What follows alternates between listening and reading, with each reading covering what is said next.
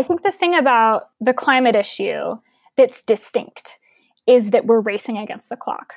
We need federal action, but if we're not firing on all cylinders, if we're not working at every single level of government, then we're not going to get there in time. And if the townships in New York are vetoing solar based on conspiracy theories, we're not going to solve climate change.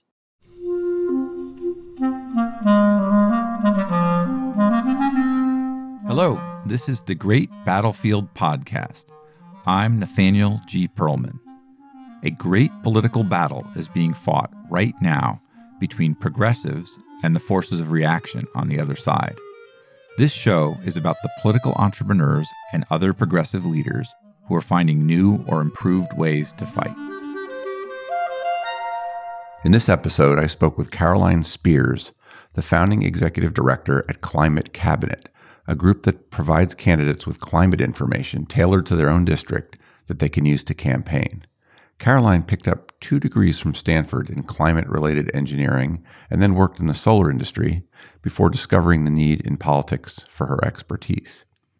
We had a good conversation about Caroline's path as a political entrepreneur concerned with the climate crisis and what she's learned along the way. So, after a quick word from our sponsor, my interview with Caroline Spears and Climate Cabinet.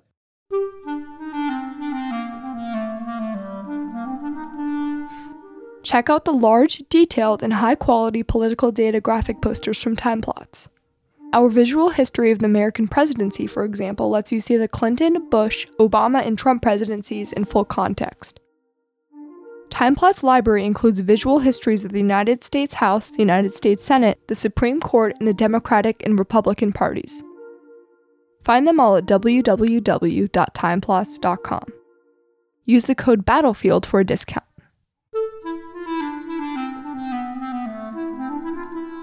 So, Caroline, would you mind introducing yourself and giving me a quick biography? Yeah, my name is Caroline Spears. I run Climate Cabinet Action, an organization that helps candidates run, win, and legislate on climate change. I'm from Houston, Texas. I'm from an oil and gas family in Texas. I got interested in climate change from a really early age, ended up getting 2 degrees in it. That has just been my interest my entire life. Went to school for the purpose of studying climate change, studied it, left, worked for a solar company, and then while I was working for a solar company, I kind of got the idea for Climate Cabinet and started working on that and ended up making that my full-time job about a year and a half ago. It's a pretty good path. When you said oil and gas family, I guess I felt some surprise for a second. Tell me about that. My family's from Houston, and I have family in Midland, Odessa, and that's the industry. Like so many other families in Texas, that's the industry that folks from my family kind of got their start in and made their living in. Texas is a lot more diversified in its economy than it was, but also not an uncommon story for a lot of Texans. Were your parents, were they more defensive of that industry than a lot of climate change people are? Like, just characterize where they are a little bit. Yeah, they're worried about climate change and would like to see it solved. There are definitely folks in the oil and gas industry who are still in the camp of climate change doesn't exist. They're in the minority, and everyone else is kind of on some type of spectrum of it's real and what should we do about it. So it's not uncommon in the oil and gas industry to have folks who know that climate change is happening, and people are different levels of concerned. That concern for my family has grown over time, the concern about climate change. So you must have been a pretty good student if you went off to Stanford to be an engineer studying some of this stuff. How did you navigate that path? For me, growing up, I was always fascinated by this idea of climate change. And it really was because growing up in Houston, different people who I trusted and valued told me mutually exclusive things about climate change. And both could not be true at the same time. When you have your 9th grade biology teacher who tells you climate change is not real, there's so much methane from cows, so humans can't possibly be changing the planet. And then your 10th grade physics teacher says climate change is an existential threat. to the world. Both of these people are in a position of authority to teach you knowledge, to teach you how to like be a citizen in the world. And they both also can't be right. Those are totally mutually exclusive, and they're both science teachers. That tension was always fascinating to me. And that's growing up, that tension definitely drove my interest in climate change and studying it. And that's kind of all I wanted to do when I was looking at different schools. Was I got a list of schools together and looked up every single climate class they offered, looked up all of their climate programs, and ranked the schools based on that. It was a very easy process to figure out where I was going to apply, because I really just looked at what schools were known for being really great on climate change, and then I applied to those schools. And then, results come back and you pick the one with the most with the most different options, the most different ways of studying climate change, and then you go there. So that was really my process. Yeah. And you did the bachelor's and the master's at the same place. What did you learn there? What did they offer you that you were able to study? How did you form your opinions through that process? Coming from Houston and coming from this place of dueling science teachers, what I was interested in changed really dramatically over the course of the 5 years that I spent. So initially I came in and I was like, I want to know everything about the science. Who's right? I already had an inclination, when National Geographic and all of the medical societies say it's correct, maybe it's your 9th grade biology teacher who was wrong. But I was like, show me the numbers. So I took a ton of climate science classes initially. And then I was like, okay, I think this is pretty settled.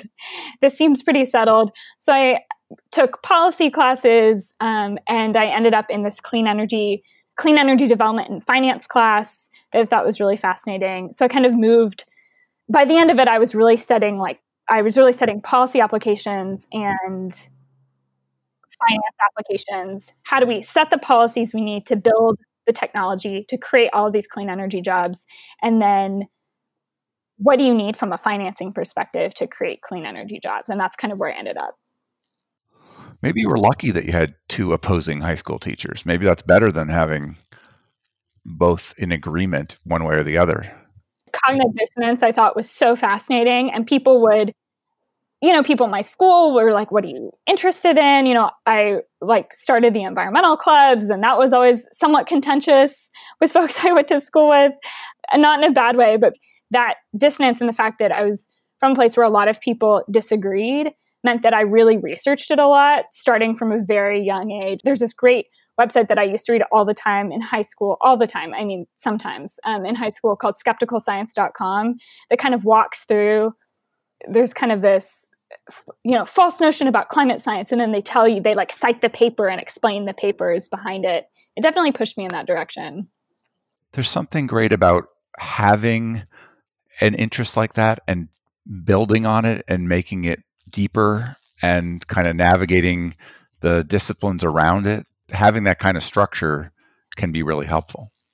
Yeah. And I wonder if you felt the same way having this podcast, if you kind of feel like you're navigating different elements of it too. I do. I love chasing different threads around and learning. I find people working hard in areas that I didn't even know that existed. And then one person leads me to another, and I get to read the book that someone wrote. It's been like that for my whole adult life in different subjects. What did you do right out of your master's?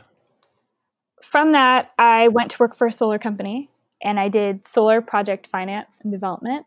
So my job at that solar company was to look at the 5 gigawatts of solar that we were planning on building over the next 5 years across 10 markets, and figure out which markets made sense to invest in and why, and within each market, what projects make sense and why, and to kind of draw high-level trends from that. And from that, essentially realize how important state legislatures were on our ability to build the clean energy economy. We have the technology, it's at the right price, and how state legislatures can really accelerate or block that. That's the natural through line from that job into what I do now. That gets you interested in politics. Yeah, I was always interested in politics, but yeah, that was definitely, it was always kind of sitting in the back of my mind. And then I was in this spot where I was running financial sensitivity analyses for state legislature bills that were being considered in the Texas state legislature, by the Massachusetts governor. And I ran the numbers, right? I ran the internal view on how important are those state legislature bills, those decisions at the state level to our ability to build solar. And I would run those analyses and say, we cut a third of our Massachusetts projects. We don't build them if this goes through, for example. That's like the type of analysis that I was doing, and realized, wow, these state legislatures are really important. We don't talk about them as much in the climate space. And then simultaneously started volunteering for folks running for local office to help them write climate platforms. And that's basically how this all started, because I was seeing the importance of state legislatures and our ability to actually build the clean energy economy, and simultaneously talking to a ton of state leg candidates who felt like they weren't supported in getting that information and actually running for office. So that makes sense. How varied, if you look across the states, what are the couple states that are the most solar friendly and the couple that are least? And how does that affect whether projects are happening? Yeah, so I come from very utility scale perspective. So there's rooftop solar, and I come from that utility scale perspective. It's interesting because things are always changing so dramatically. Texas is seeing an explosion in solar energy that's going to really slow down in a few years because they haven't built the transmission lines. So we can build solar now, and in a few years that's gonna slow down because we just need to build more transmission across the state of Texas to make sure that we're connecting those solar-rich areas with the places where people live. It's an interesting dichotomy. And then in California, obviously, has been a really rich market. The question for California really is, a lot of the easy spots are gone. And so can California keep innovating in its policy landscape to make solar on homes more affordable and make solar on homes more accessible and widely accessible to folks? So it's a little bit, because the policy landscape's always changing, it's a little bit challenging to say, like, this state is the best on solar.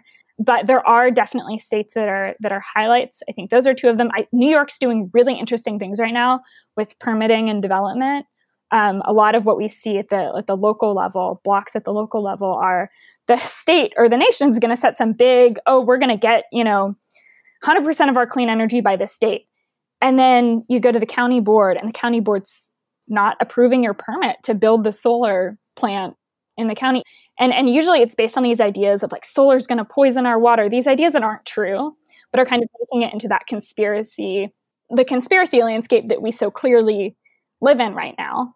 It's blocking a lot of solar. So New York's doing some really innovative things on saying, no, you can't we're going to streamline permitting, and you can't use conspiracies to block solar plants. Like, they have to be well-grounded. So I think New York's a really interesting spot. A state that I think faces a more challenging road is Florida, because Florida Power and Light has moved slower than a lot of utilities nationally. They sponsor ballot initiatives to kill solar in the state. They have a track record of really trying to slow that process down. And it's so funny, just on the other side of that state border, Georgia, I think, has been a southern state highlight in the race for solar energy. How much does the openness to solar align with the party control? Could you make a generalization that blue states are better for solar than red, or is it far more complicated? Yeah. So underlying everything we do, when you're focused on state leg, when you're focused on local level, there are 7,383 state legislature seats in America. And so we use a lot of data and a lot of technology to drive how we work. So a great example of that answers that question directly is we took the 10 battleground states that were the battlegrounds at the state legislature level this past year. We went and looked at every single incumbent and every single climate or environmental vote they took last session, and tried to kind of figure out that exact question. How much does partisanship align with people's interest and ability to pass climate legislation? Man, it's really partisan. Everyone likes to say, it shouldn't be partisan, it shouldn't, but it is, and this is the world we live in. And we know that from the numbers. We literally took 10,000 votes that were taken on environmental and climate bills and analyzed the partisan nature of each of those people taking the votes. And we found that right now, Republican state legislators are out of step with their own constituents when it comes to how they vote on climate and clean energy bills. Unfortunately, it's very partisan. There's some highlights. South Carolina has been doing a lot of great things at their state legislature. But overall, yes, it tends to follow the classic partisan breakdown. Tell me about the founding story a little bit for your Climate Cabinet Action. Yeah. So Climate Cabinet Action was started. I was working in the solar job, realizing the impact that state legislatures have on our ability to build the clean energy economy. And at the same time, I'm from Houston, started volunteering. A Houston candidate said, hey, could you write me some information on climate change for my race? And this was a race for the Texas State Senate. This was like the race for the Texas State Senate in 2018, early 2018. And I said, sure, but I kind of thought, who else does this? Who else kind of helps candidates run on climate change in a way that makes sense for their communities? And the answer was no one in Texas, no one that she knew of. So there are folks, turns out they do exist, but they're not kind of being proactively connected to the people who were running. So sat down, wrote climate information for her, climate talking points, just asked her really, what do you need from me in order to run on this issue? And then realized, if she doesn't have this information this was like the breakthrough supermajority state Senate seat. It's like, well, if you don't have this information, nobody else does. So got a group of friends together. We sat down. We wrote a district-specific climate brief for every single person running for the Texas state legislature that year. Flew to the Fort Worth convention, the Democratic convention, state convention in Fort Worth, Texas, and handed them out. And went and talked to a ton of candidates to get a little bit of better sense of like, what do you need to be good on this issue? And that's where this all started. From that, I just kept volunteering for different campaigns. It gets a little bit boring to write 100 or 200 district-specific briefs by hand. So we just created a database based on what candidates told us, we created a database of climate impacts and solutions for every state legislature and congressional district in the country, and started using that. Again, this is still as a volunteer. And then I got to this spot where I started working with some of the presidential candidates on the Democratic side in 2019. And I had this moment where a presidential candidate campaign staffer sent me a speech that the candidate was going to give the next day on television and said, can you look over the climate section? And I was like, hold on. Why are you asking me? Like, what? Sure. Yes, I'll do this. And that's kind of when I realized, look, if these presidential campaigns don't have the climate resources they need to be good on this issue, the state legislature campaigns, on average, sure don't. So that's when I quit my job and decided to do Climate Cabinet full time. That is a crazy story that a presidential candidate is going to, you're still just a couple years out of graduate school. There are people who spend their life in the field. I talked to Ed Maybach at George Mason Climate Communications and Tony Lazarowitz at Yale, and they have whole centers on communicating about climate. And that's not exactly what candidates are supposed to say, but we know there's information all over the country about it. One, you must be good at this, and two, wow, it's just an example of how when you get in there and tackle something and roll up your sleeves, you can make a name for yourself, huh? Well, this is basically what we found, right? I'm coming from a space where I'm like climate all the time, and I'm in the solar industry, and we're talking about this stuff constantly, and solar is the cheapest form of electricity on the market and all this stuff. And basically what we found is we know how to solve climate change in the climate space. We know how to solve climate change. We know what technology we need to get to like 80% of that goal. And we know what policies we need to solve it. Like the path is already set, and the path has been set by Ed Maybach and the Center for Climate Change Communications, and we know how to talk about it. All that information exists. People who are running for office don't know that information's out there. So I really see our role as the connective tissue.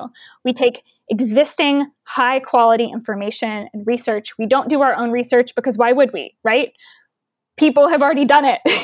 We already know how to solve climate change.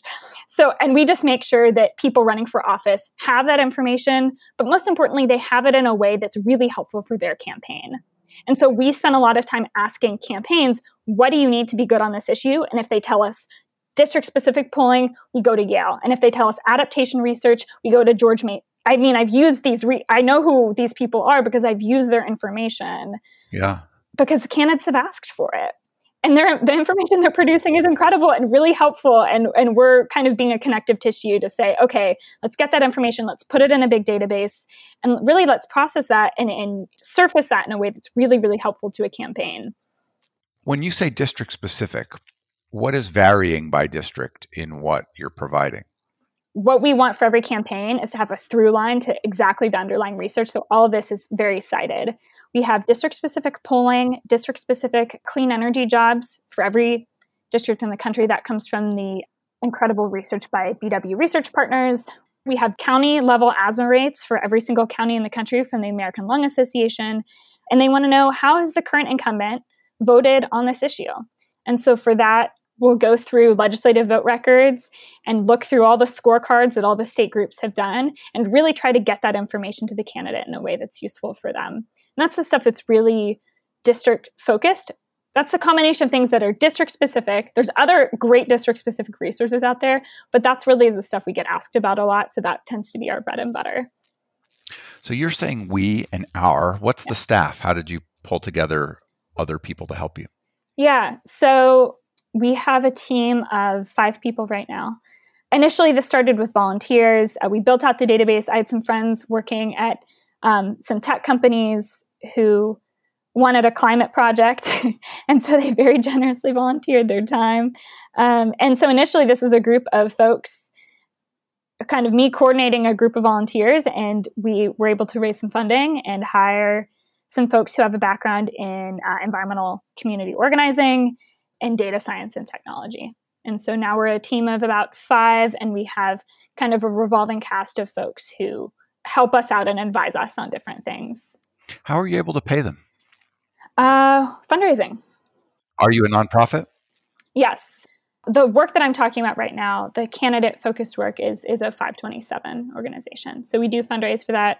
Go to climatecabinetaction.org. It will be a flood of donations, I'm confident. I'm confident. You should help these people out. Okay. I know. Yeah. So that's really where that comes from. Was that hard to raise sufficient funding? Yes. Yes, it was. It is. It always is. Yeah, I mean, almost always. Yeah, I'm sure your experience with NGP is...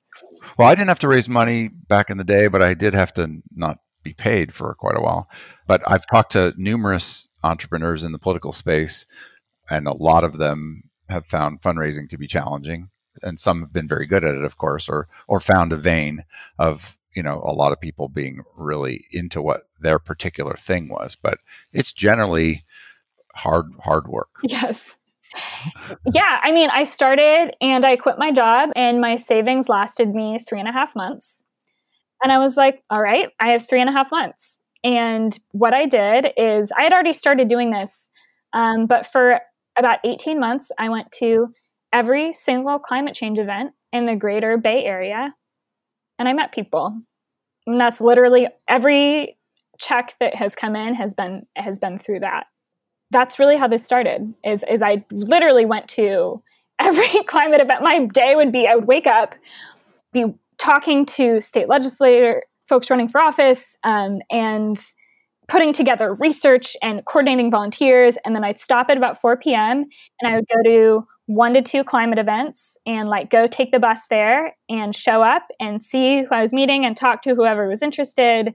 And that's how this all started from a fundraising perspective. So, and really, initially too, a lot of these, it's really meeting people in the space and understanding where you are in the landscape as well. I didn't go to these for the sole purpose of fundraising. It was also what are we doing, and really figuring out that landscape and understanding how we can partner with people on where we fit. So you seem like an industrious person.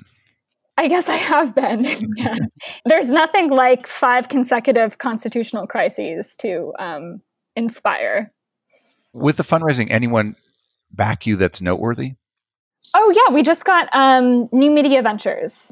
We're part of the New Media Ventures 2020 cohort, which is really exciting. One thing that's happened since you started NGP is there's just this great landscape of places that are set up to kind of help young organizations grow. We were really excited to get the New Media Ventures 2020 cohort. Yeah, they get a lot of applications and they don't take a high percentage of them. It says something about you that you made it through that process. Thanks. I'm very excited about that and very grateful about that. Actually, that's where you came to my attention, as I was just looking at their list of who they funded recently. What did you find interesting? Well, I generally try to interview most of the people in the political space that they fund or Higher Ground Labs funds. It's just one of the things I track is the new entrepreneurs that are doing interesting things. I'm particularly interested in climate among many things I'm interested in. And so I thought that's why I reached out to you. Nice. Good to know. Yeah. So, and one thing leads to another. You kind of get that validation from them and others.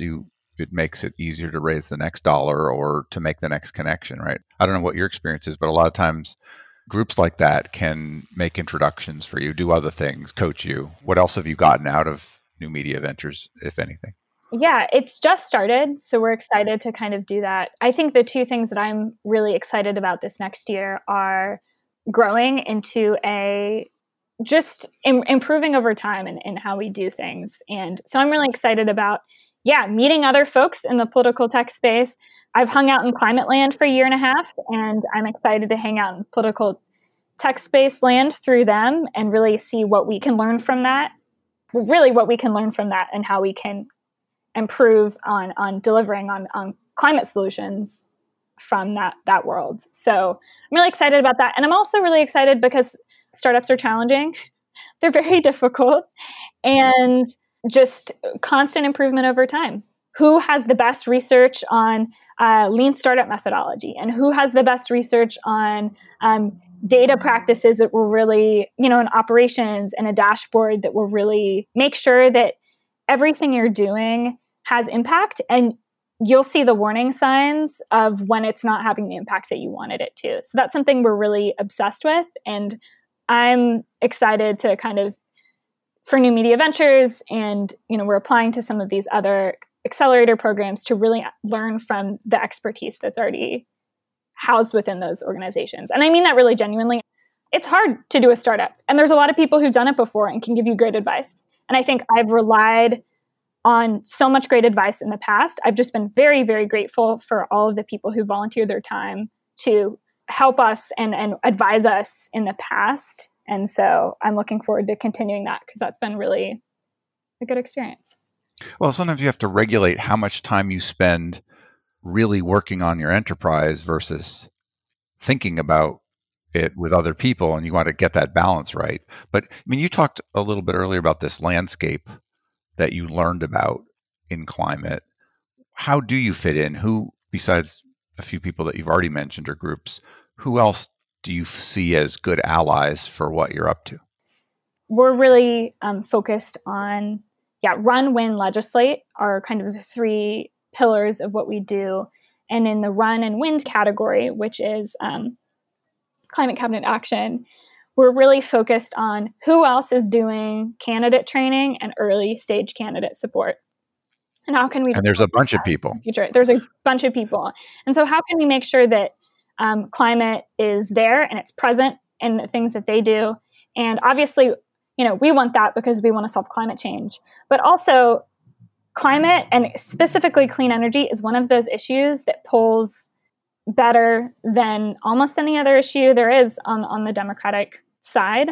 It's a really good win-win solution in that it helps people get elected. We're excited this year to integrate with some of that pipeline and make sure that they have the winning messages that they need. Because I think we viewed climate change for a long time as a political liability. And in the past 2.5 years, it's become very apparent that it's a political asset. And I think you saw that this year with Joe Biden running on climate change and Build Back Better. And our job is to make sure that every campaign can run on this issue in a way that helps them win. It's hard not to think that if you found a way to create a flexible template for people to campaign in a particular issue area, that it might make sense to put alongside that other issue areas and have district-specific information have you thought, I assume you have, but have you thought about broadening your portfolio of issues into other areas? It's something we, from a technology perspective, are set up to do. I think our team has a really good sense of what the hot button issues are in climate and how to talk about it so that it works in the landscape. We have tech folks and we have policy folks, and we don't have that same sense when it comes to other issues. So it's one of those things where that's a product we could offer to another organization doing similar things on another topic. There are so many different issues that have these hidden tripwires and that are not apparent to somebody who's not really in the field. That's something we are set up to do. I'd be really excited to do.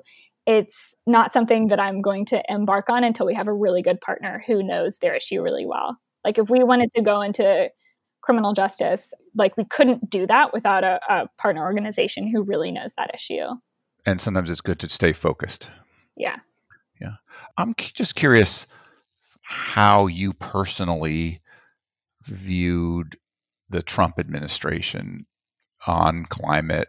Clearly, they've come in and radically changed the direction of the country in the science, in pulling out of international organizations and agreements. How did that affect you, and what did you see? Yeah, I think the thing about the climate issue that's distinct is that we're racing against the clock. We have a very, very short window of time to solve this. That really drives the way we think about it, in that we need federal action, but if we're not firing on all cylinders, if we're not working at every single level of government, then we're not going to get there in time. You know, like I said, the federal government can pass all of these goals, and if the townships in New York are vetoing solar based on conspiracy theories, we're not going to solve climate change. So we have to really solve it on every single level of government, and we don't have time for delay. In addition to the overall divisiveness, which limits our government's ability to work, they've lost us 4 years. And so I really view that as we've had a lost half decade. We can't do that anymore. And so we're out of time. And so the question for us is, how do we make it up? If you were going to advise another person who was going to try to create another organization in the general progressive ecosystem, let's say, based on some of the learnings you've had, what would you tell them about what you've learned along the way and what pitfalls to dodge and so on? Oh, wow. It's so dependent on what they're focused on. I think there's a lot of things that are very common across starting organizations, but yeah, there are, of course, are things that are very specific too. It's so interesting because I didn't ever intend to start an organization. I was just volunteering for different candidates, and then I was volunteering for more candidates, and then I got overwhelmed with the requests from candidates, and that really led to quitting my job. So it's weird starting an organization that you never intended to start, and it feels very like frog in boiling water, where all of a sudden you're like, I have to get legally incorporated now? Like, how do I do that? You know?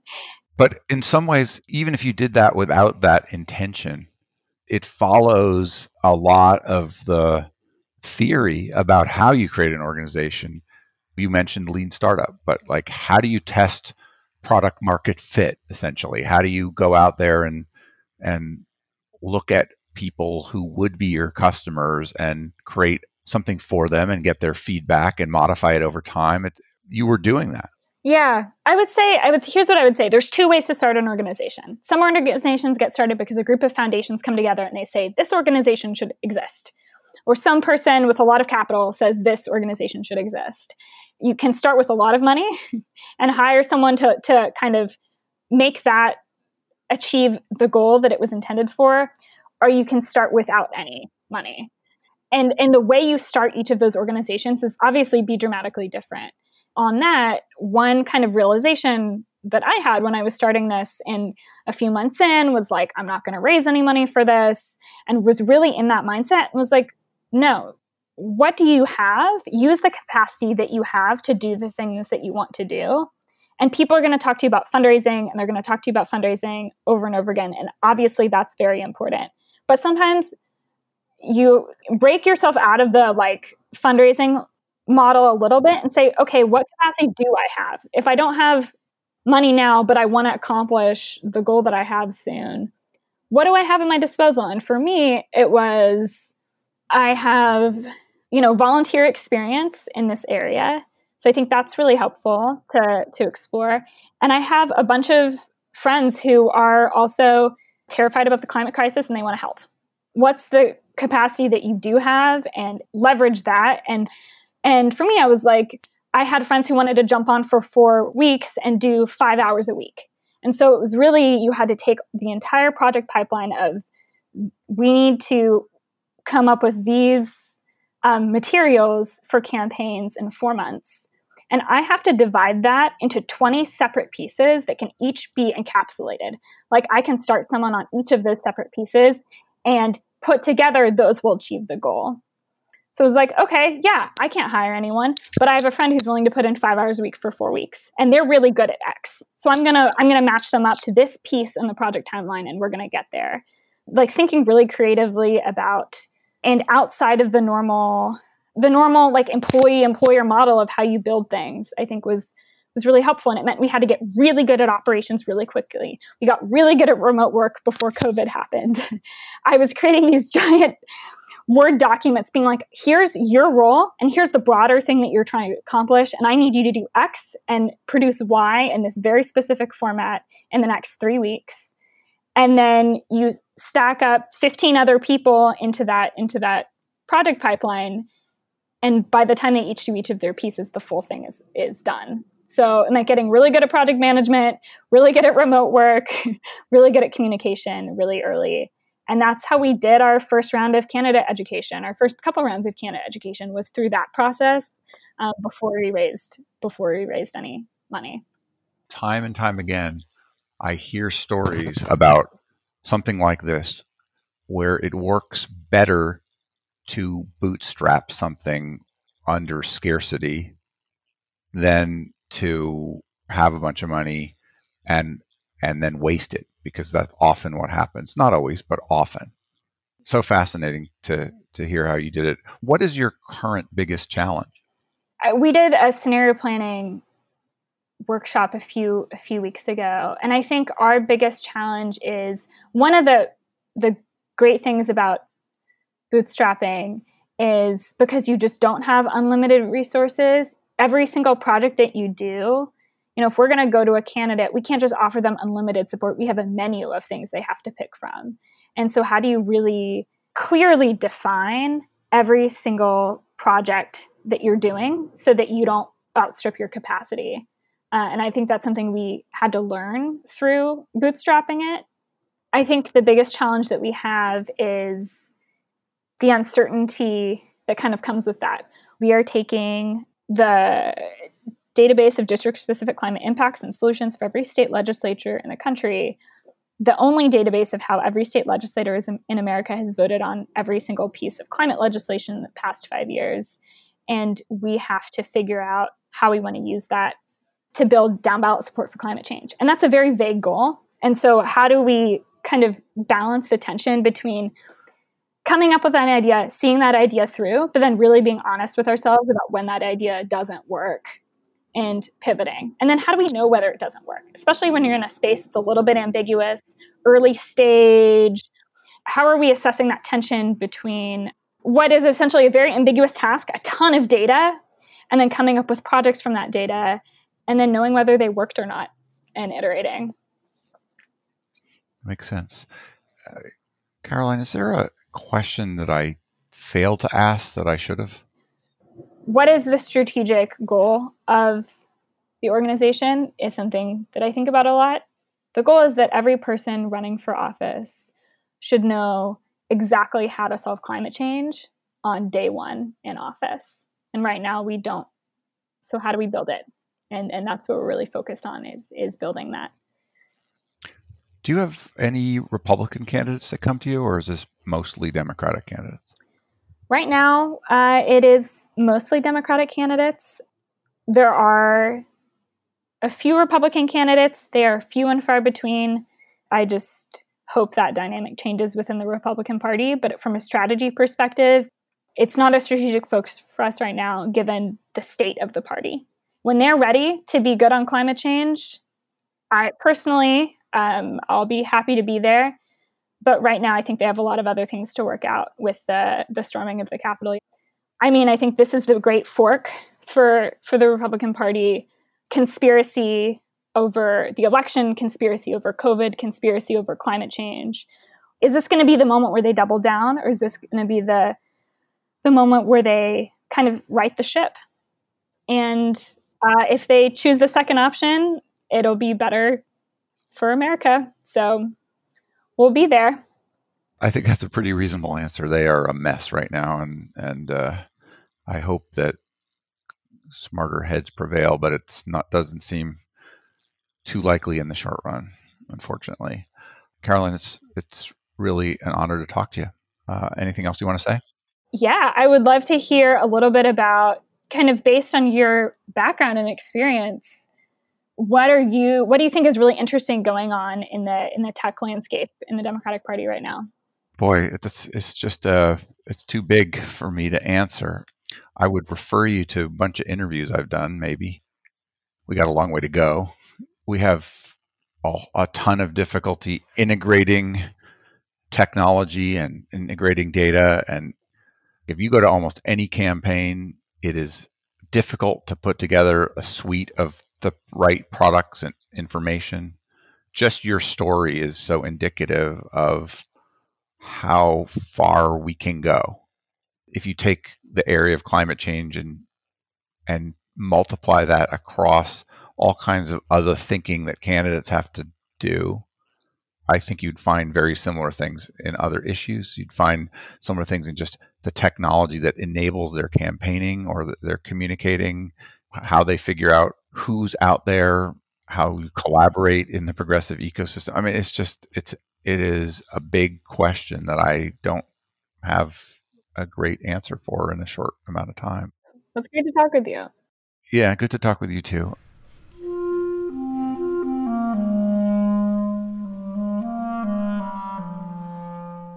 That was Caroline Spears. Caroline is at climatecabinet.org. This is Nathaniel G. Perlman with the Great Battlefield Podcast. You can find us at greatbattlefield.com or by searching for Great Battlefield in places where podcasts are found.